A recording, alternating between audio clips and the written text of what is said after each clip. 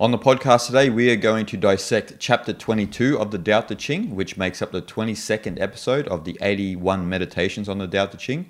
And as usual, Guyang will read Jia Fu Feng and Jane English's translation, and I will read Derek Lin's translation. Yield and overcome, bend and be straight, empty and be full, wear out and be new, have little and gain, have much and be confused. Therefore the wise embrace the one and set an example to all. Not putting on a display, they shine forth. Not justifying themselves, they are distinguished. Not boasting, they receive recognition. Not bragging, they never falter.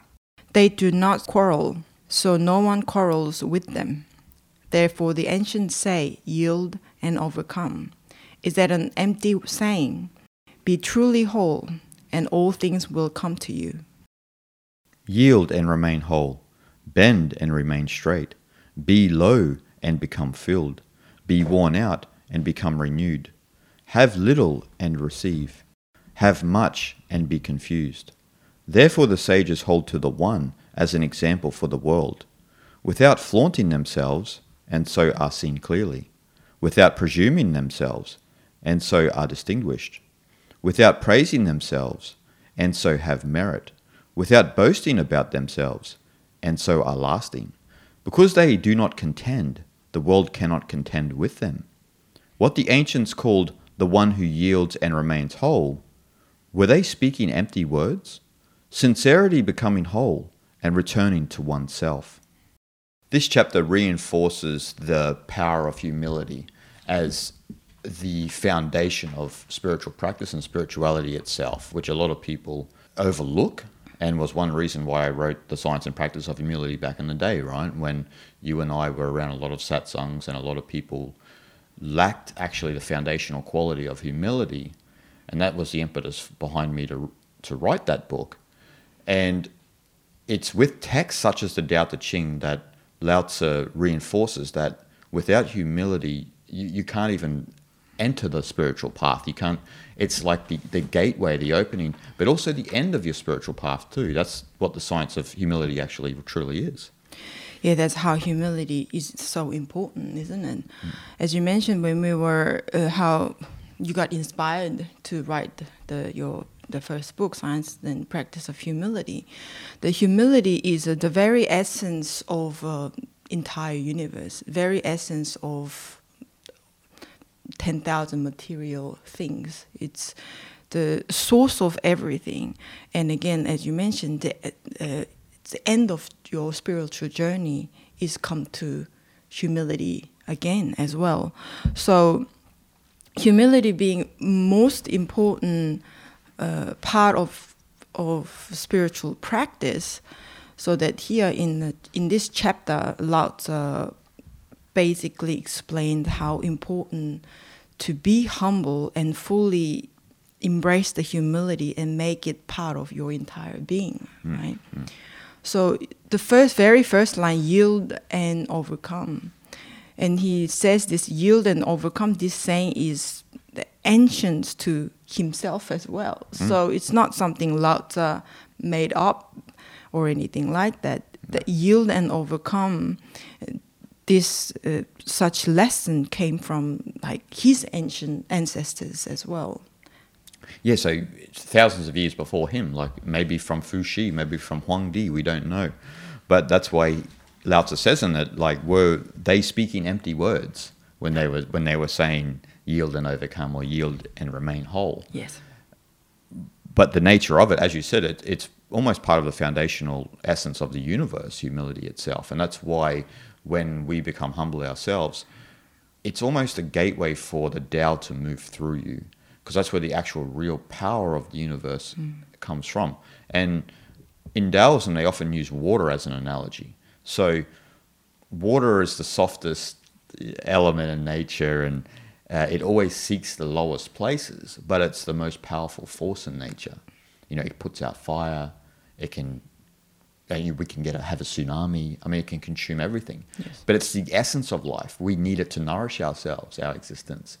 And that's, in some sense, how humility is and how it functions through us is when we seek the low places, so to speak, when we seek not to fight others or not to contend with others, then there's a power in that, a quality in that.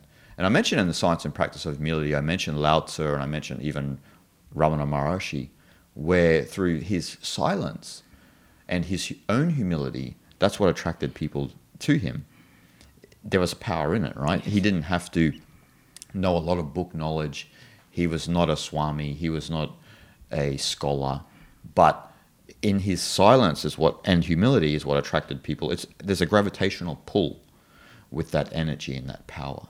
And actually, from Bhagavan's perspective, or from his life, that's what nourished many other people spiritually, even you and I, even beyond his death, right? Yes. So, and that's what humility actually does. And that's why water is a good analogy, because water nourishes all life, but always seeks the lowest places, and yet is the most paradoxical, powerful force in nature. Yes.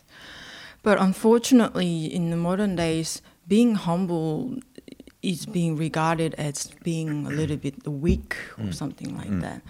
Because I think people who recognize the power of humility is someone who had come to some kind of journey in their life, I think. Yeah.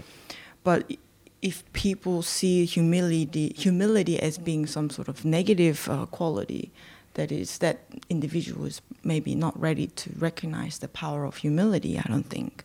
And that's the very sad thing. And unfortunately, some people identify humility with the word humiliation and things like that. That's completely different vocabulary here. Yeah.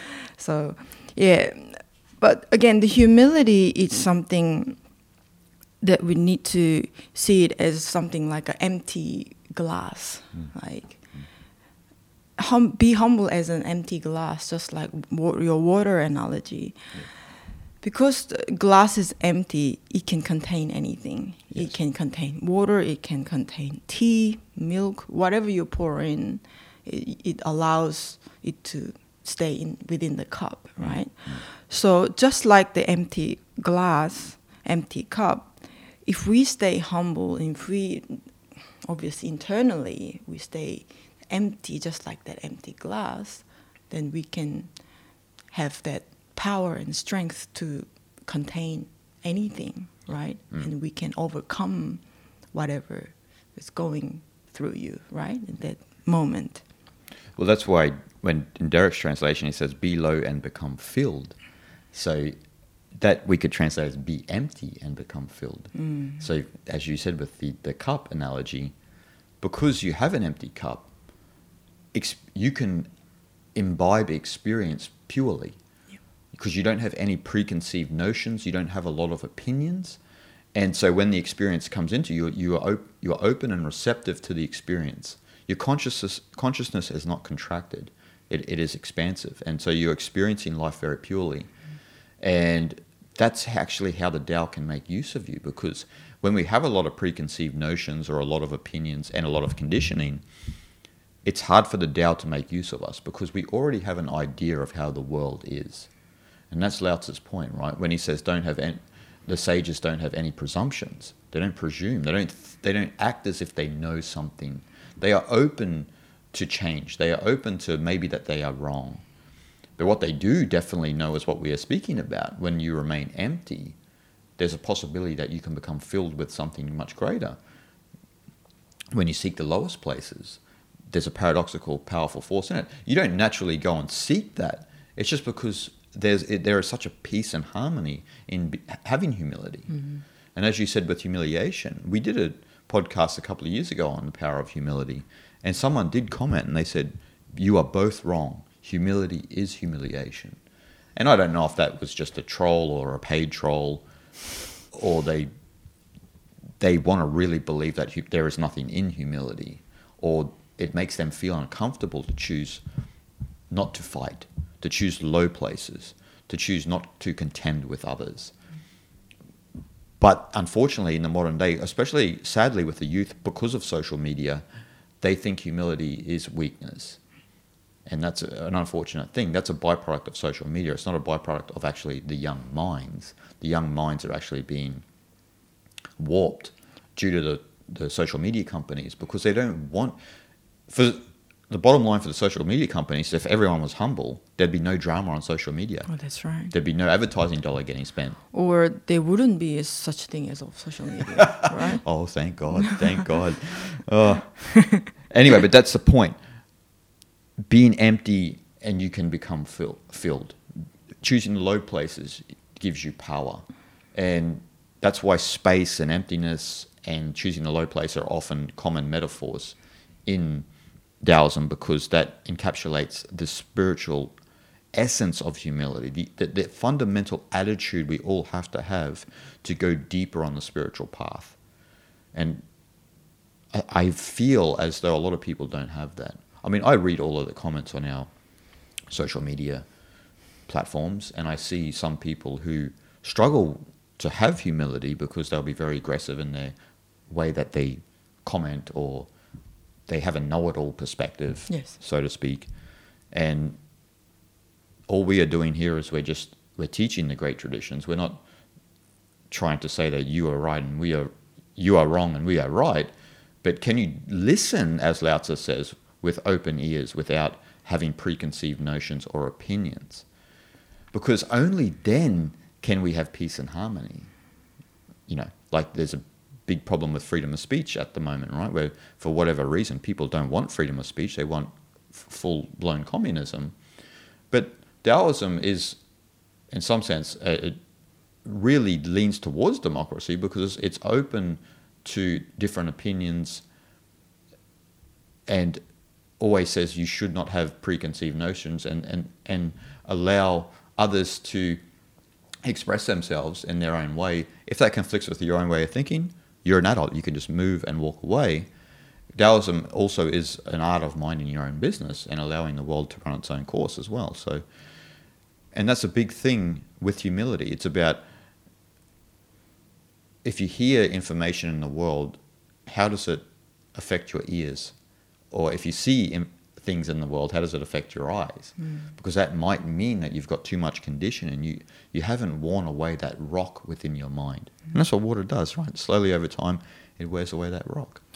Yeah, I think, again, to be able to recognize the quality of humility, how valuable it is actually takes a little bit of time for a lot of people. Because first of all, to be able to recognize the power of humility, you need to gain a little bit of humility. Yep. You yourself have to be a little bit more humble to stay open-minded, right? The reason why people are very reactive and compulsive is because they don't have such quality within themselves, right? They can't just sit and have an open mind and sit and listen, right? So that's obviously a big problem. Yep. So once you attain some kind of humility within your own heart, then you'll be able to recognize the power of humility, and you will naturally get attracted to this kind of knowledge. Yep. And along your spiritual journey, you will find such great sages like Ramana Maharishi, or such great spiritual place like Tiruvannamalai, or any other places around the world. You will get to find these places when you are ready. Well, that's the part of the Eastern tradition that Westerners and people from outside of particularly Southeast Asia and South Asia don't understand, is that to have humility, you also have to have respect and, in some sense, deference to a teacher who you have respect towards. You don't need that. It's not a standard that you have to have. But what it does is that cultivates a true humility within yourself. So when you have respect for someone else, and say if you have deference towards them, because you accept that they have more knowledge than you, it's a big thing, right? Like, and that's a big part of the Eastern spiritual traditions, is to have a teacher that you can finally admit knows more than you. You came to the game and you thought you knew everything about the world. We all do, right? We're idealistic in our late teens, and then we get into our early 20s, and we start to work out, once we're thrown into the real world, that, wow, I really don't know jack here. I don't know anything. And so then when you seek to understand more about life and more about yourself, sometimes you're lucky enough to come across the Eastern spiritual traditions, and then you realize that there's a whole ethos where you defer to someone who has more knowledge than you. And that is a teacher of a sort, a guru or what have you. And ultimately then you gain respect for that person, and then you have humility. So this is a big part of Eastern culture, as you know, because you're from Korea. These are like virtues. The only problem in the East, particularly in the Far East, is they can be contrived virtues, right? So you need to try and have humility, you need to try and have respect, you need to try and have deference, you need to try and be compassionate. When it's contrived, it doesn't really work.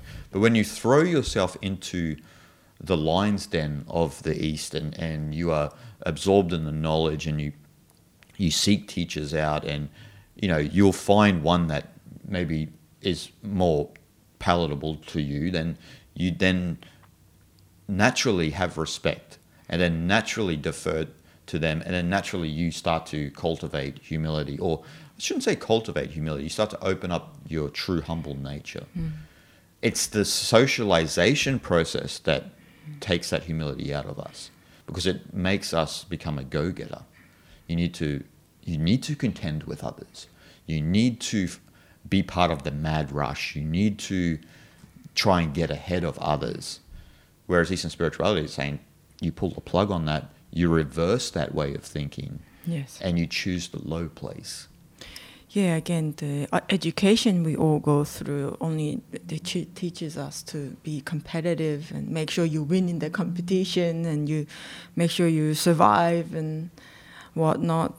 So it's a very unfortunate, became even very foreign concept even in Asia, some of the Asian countries.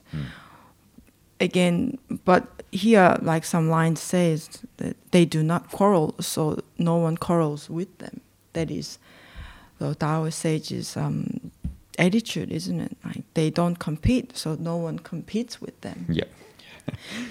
The sage may appear to be a weak person or a little somewhat like cowardice kind of way, but that's not the way at all, because not to be compete at all, it takes a lot of courage, and it takes a lot of strength.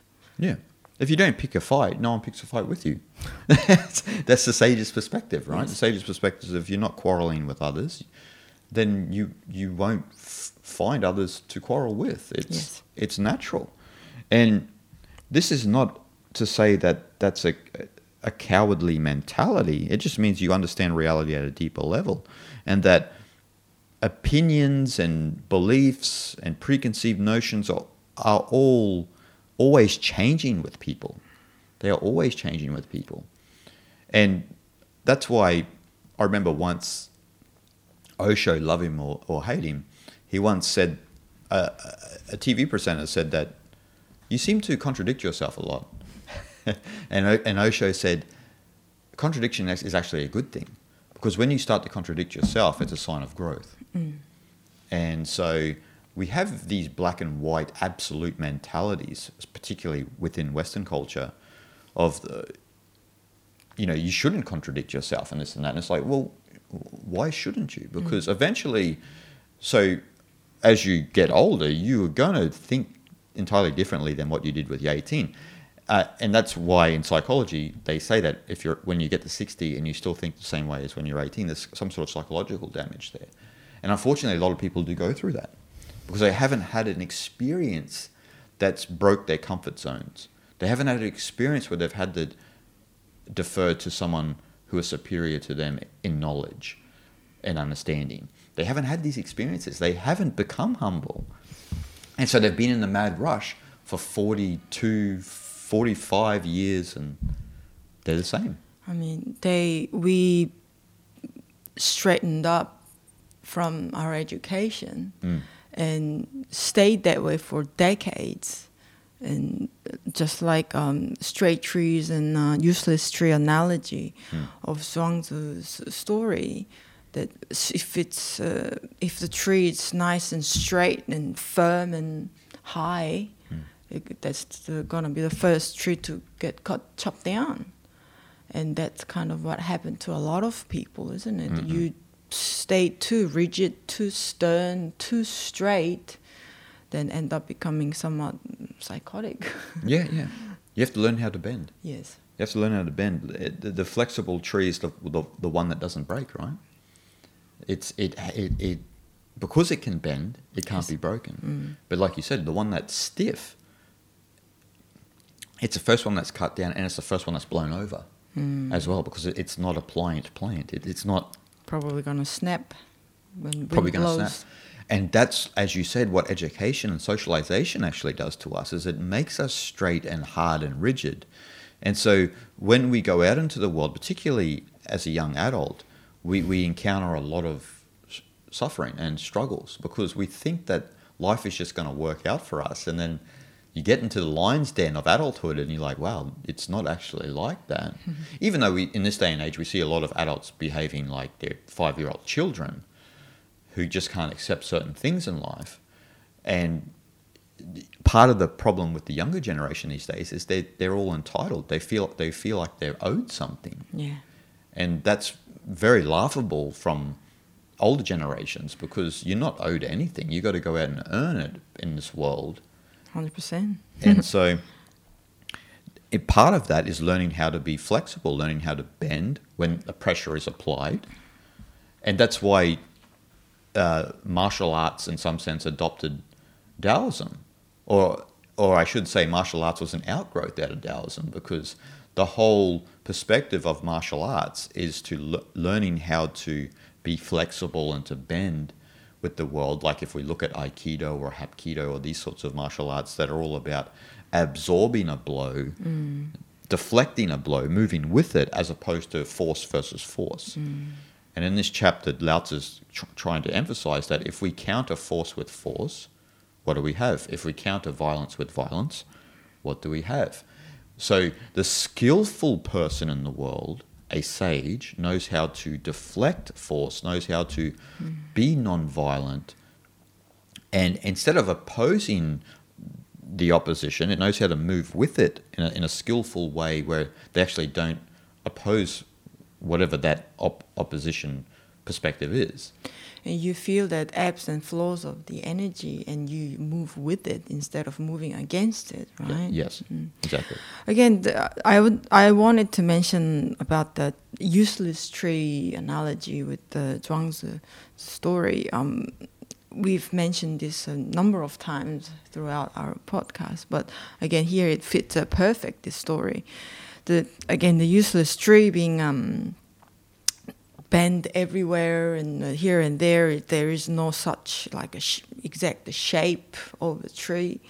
Bend whichever way, the curvy, and goes all over the place. But that is why it shines its true nature. It never going to be chopped down. Why? Because it's useless. But because the tree stays there for however long, and again in the storyline, there's a village where this useless tree stands for a long time, and village people come under a tree, and when it's raining, it'll make a shelter for them, and when it's a sunny day, hot day, it'll give them nice shade and a breeze. So that how beautiful it is, how it serves the great things for village people. So that just like that, we should apply that to all of us as well. That like you mentioned with the martial arts analogy, that when we're not forcing towards something, when we don't fight against something, but when we are able to move with the force, move with the movement of the energy, then we can truly be ourselves. We can truly shine our own nature, true nature. Yeah, that's why in the useless tree story, because it is like that, it's kind of an analogy for a sage too, isn't it? Because it's left alone, it can grow old, and it gives shelter to other people, and it doesn't judge who it gives shelter to. It's just like a sage, right? A sage is just like that. The useless tree is kind of an analogy for that. And so what that means to us is if you remain humble and you stick to the low places and you don't quarrel with others, there is a possibility to have longevity, but also to become very wise as you get older, which actually is very beneficial to the world. As they mentioned in this chapter, the sages are a great boon for the world. And unfortunately, because of the way the world is going, we're having less and less sages in the world, as opposed in ancient times where there was probably a lot more wise people, because it was easier to be left alone. You didn't have invasive technology and people wanting to know everything about what you're doing all the time and so forth and so on. And so in relation to that, as we were talking about martial arts, like even if you look at Tai Chi Chuan, the ability to move effortlessly in Tai Chi Chuan is a little bit about Chinese song. Song is like a body and mind that's completely released. So you can move efficaciously without any impetus from the fight or flight system interfering with your practice. And that's one of the points of Tai Chi, is to work on that fight or flight system, which actually inculcates, unfortunately, a lot of deep-seated tension within our body that we accumulate actually from birth. And a lot of us, when we get to 30, 40, 50, 60, 70, and we go, I don't know why I'm always so tense. And it's like, well, you've got a lifetime of accumulation of the fight or flight system downloading information of experience that keeps you in a contracted state. And so Tai Chi Chuan and the ability of song is to release that tension so that you can move with life effortlessly. And that's a skill of the sage, is to how to move through life and not be blown over by the wind because you're not a straight and narrow tree. You're that useless tree that gives shelter to all. You have no preconceived notions. And so that doesn't wear your energy systems out. Yes. Beliefs wear your energy system out, right? When you believe, I'm Australian, I'm Christian, I'm a Democrat, I'm Republican, or whatever, all of these opposing systems, it wears you out psychologically, and it wears your energy systems out if you understand the energy system of the psychosomatic organism. And so the sage has no preconceived notions. They are open to change. Maybe they were left, but then they became right. Who knows? Yes. But they are open to change. That's the point.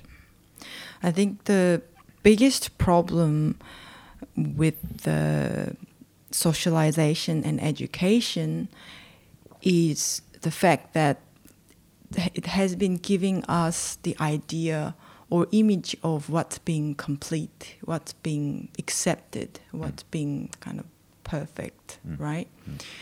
That being straight, right? And like wear a suit.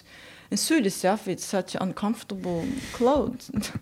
And it's just straight and there is no room to move and things like that. And somewhat, you make sure your tie is nice and tight, and so you don't want to breathe too. Yeah, you can't even breathe. You don't want to breathe too effortlessly. You need to have a little bit of So we were trained from the education and socialization to be a certain way to be complete being, right? Socially accepted and look presentable in the eyes of others. But again, we know that's not the way. And again, the useless tree gives a perfect example to be who you really are, and how to embrace the way you are is really complete. That is your complete nature. That is your perfection. Well, it's like what we were saying about the suits, right? And getting choked by the tie and being stiff and straight. That's the socialization. Yes. Training you. And then we mistakenly believe that's who we are. We craft this image of ourselves. And the useless tree analogy is to say you should never craft an image of yourself. You should be perfectly fine with your contorted branches, with all of these quirky things about yourself, because you are an expression of the Tao, you're an expression of nature. But socialization itself teaches you that you don't belong. You're not good enough. And we talk about this on the podcast all the time. And I try to emphasize that you are good enough. You do belong to the world. You are essentially nature itself. You are part of sentient life. You're part of the planet. You come out of the universe. Yes. Like anything else, like an apple comes out of the universe. And we mistakenly believe that we need to be straight, we need to be cultured a certain way to fit into certain perspectives that run counter to our nature, essentially. Yes. And that's why a lot of people fall out of accord with certain societies, with certain religions, because they don't feel right. They don't feel natural in that environment. And we've all had that experience, right? Like where we don't feel as though we fit in somehow. Where we see all other people, they seem like they're perfectly fine, they fit in to a certain society or a culture and this and that, but you feel like, I feel like there's something missing here. Yes. Because I can't be myself. That chop and shape way of the world got us even just more anxious, right? Just more anxious, and that got us be too serious as well. But again, embracing this useless tree analogy, or the Lao Tzu's message in every chapter is to really follow nature, and that is to give us actually such a relief, right? Yeah. Oh, what a relief. I can finally be myself, finally can breathe, and just the way I am. Embracing where we are that itself is perfect. That's just fine. Yeah. Well, a Taoist is not flashy. A Taoist is very simple.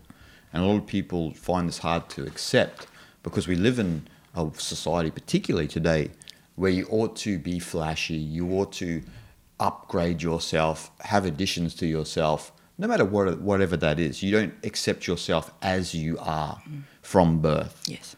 And I'm here to tell everyone that you are perfect from birth. We all may look a little differently, we may be a little quirky and funny, but that's nature expressing itself. That's your Li. And the worst thing that we can do is to try and change that according to whatever the socialization process says is right. That's where we make the mistakes, because we start to craft that image in our mind, and then we fall out of accord with the Tao.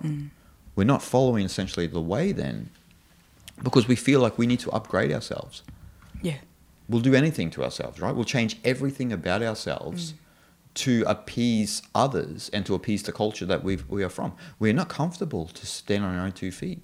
And that's what Taoism really is. It's a technology of simplicity that allows you to stand comfortably on your own 2 feet.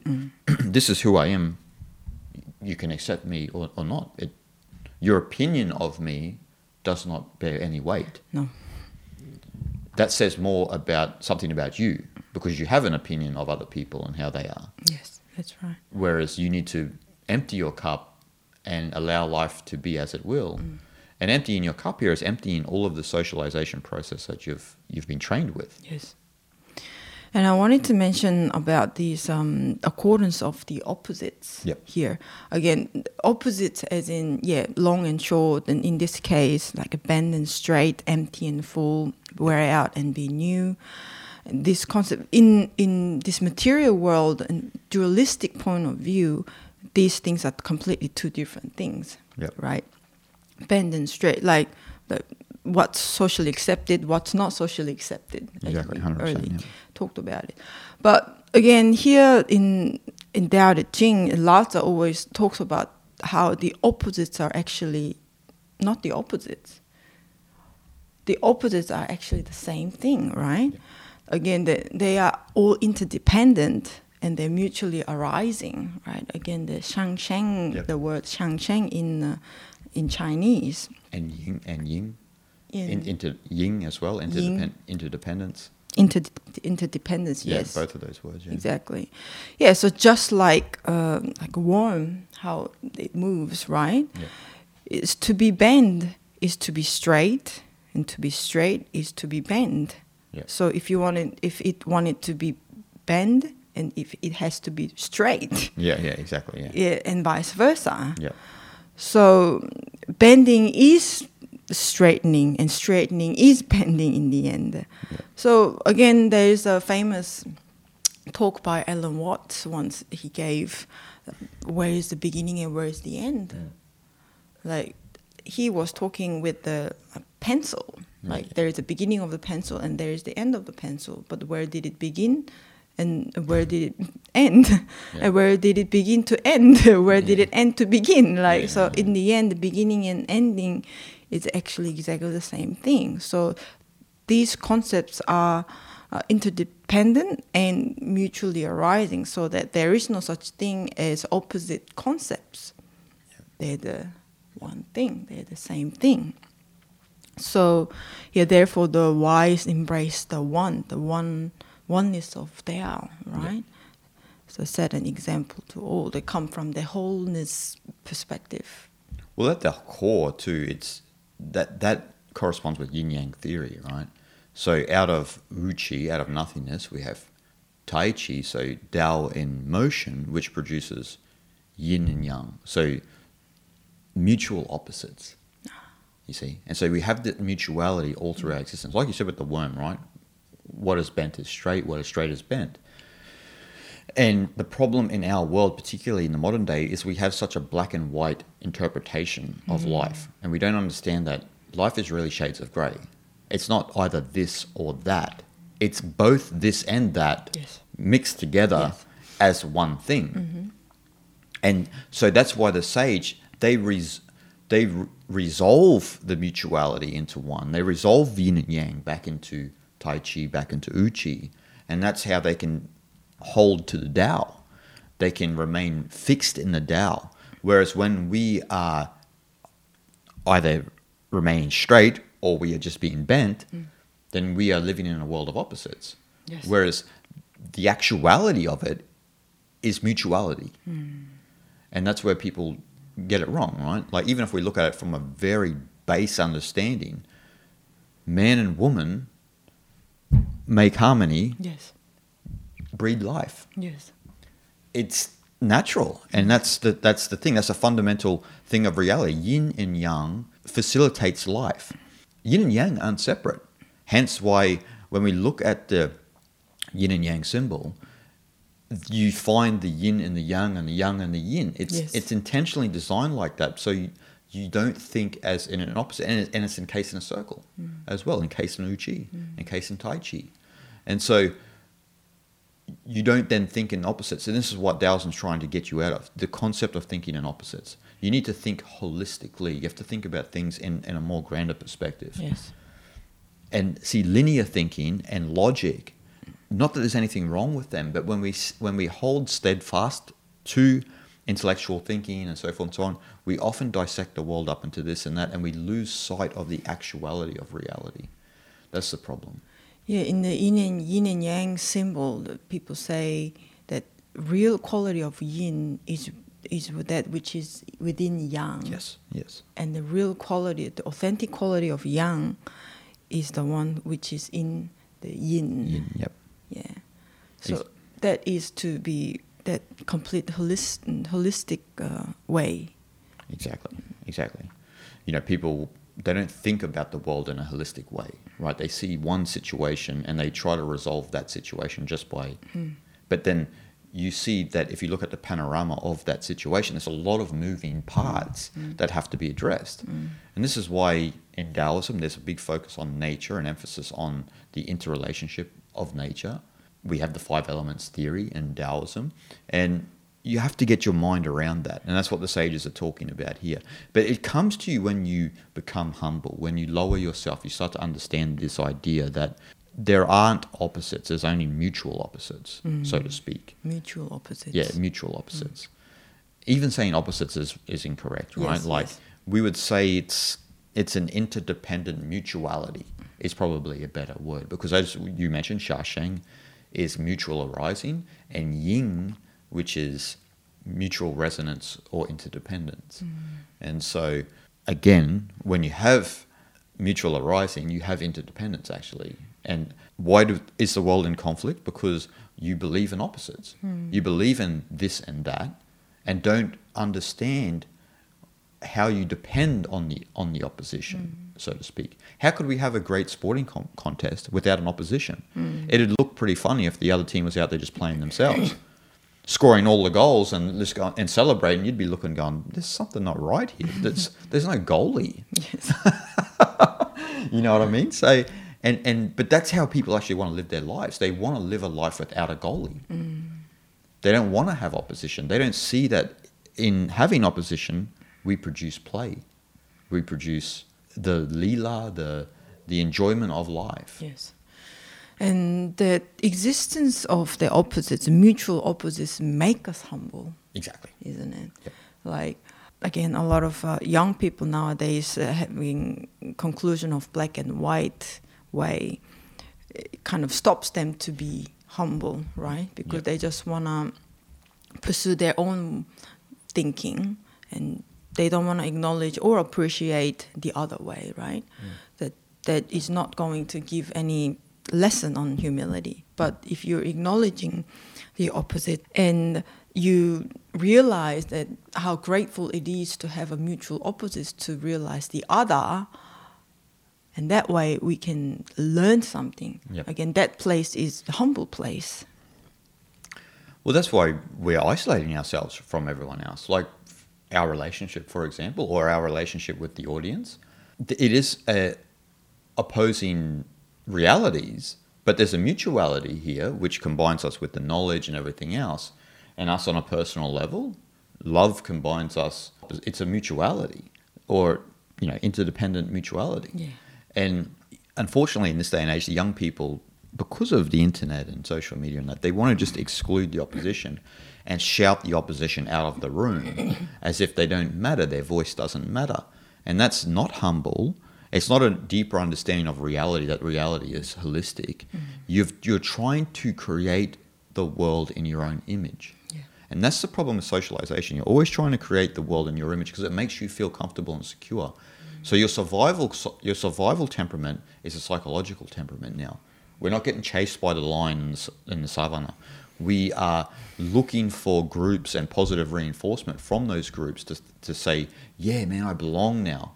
And the Taoist is on the mountaintop going, look at all these children.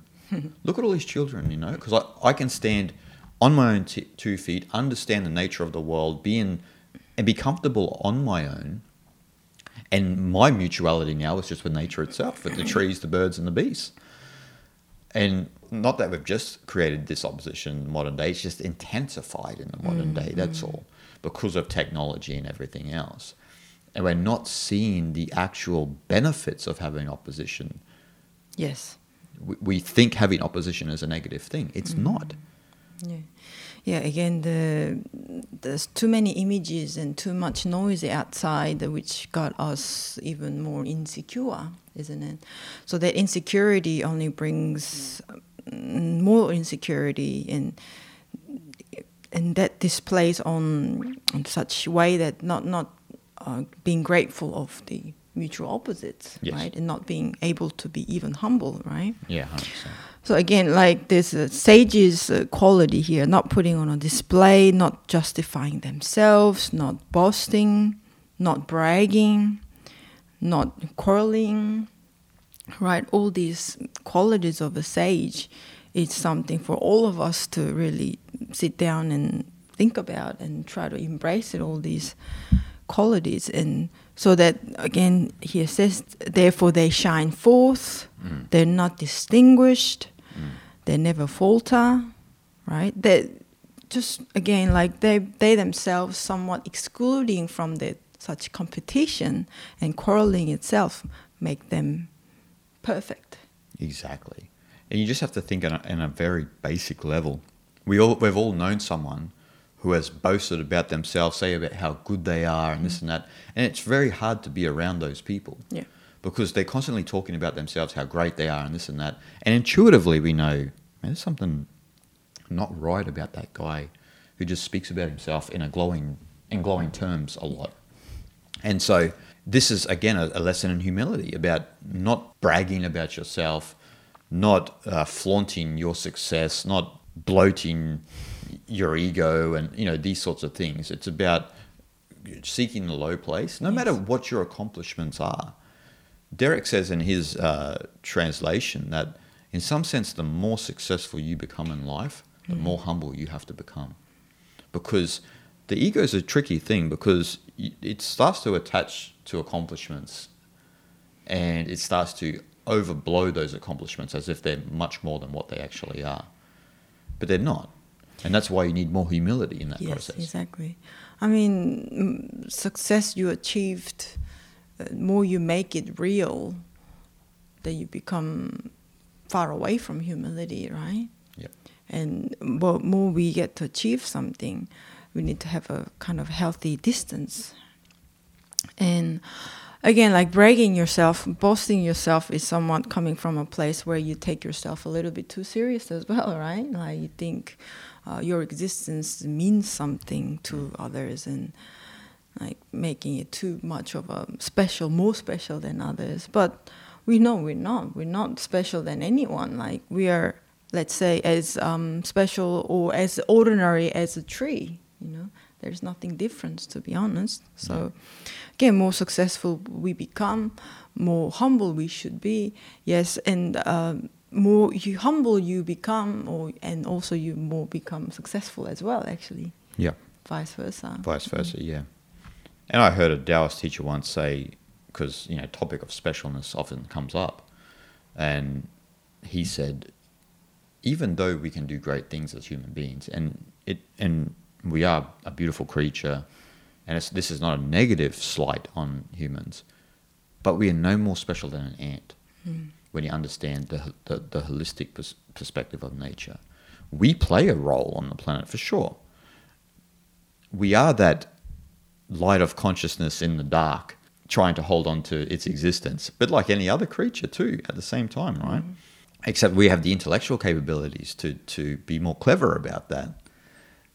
But as you mentioned with the trees and this and that, we are a part of the planet. Yes. And it's about if you understand that more, I think a lot of more sanity and a healthier future would be there for humanity. If we understood that we aren't as special as what we think we are, even though we can do all of these wonderful things. When we strip all that back, and we see that if we take all the ants out of the world, what's going to happen? Well, the world's going to be in a lot of strife. Right. If you take all the birds out of the world's going to be a lot of strife. Take the trees. We know the answer to that. And so we play a specific role, and we should not get too far ahead of ourselves in that. And that's actually a lesson in humility, isn't it? That's an ultimate lesson in humility. Human beings get too far ahead of themselves. So what should we do? Well, we got to bring ourselves back and understand that, hey, wait up a second, we are just a part of nature as well, as nature expressing itself. Yes. And maybe it's better to harmonize with that as opposed to destroying it and being in conflict with other people. That is a true role of having human consciousness. Yes. Not to show off how much better than any other species or whatnot, just to show off, put on a display. It's all about to understand the nature of universe, really. Yeah.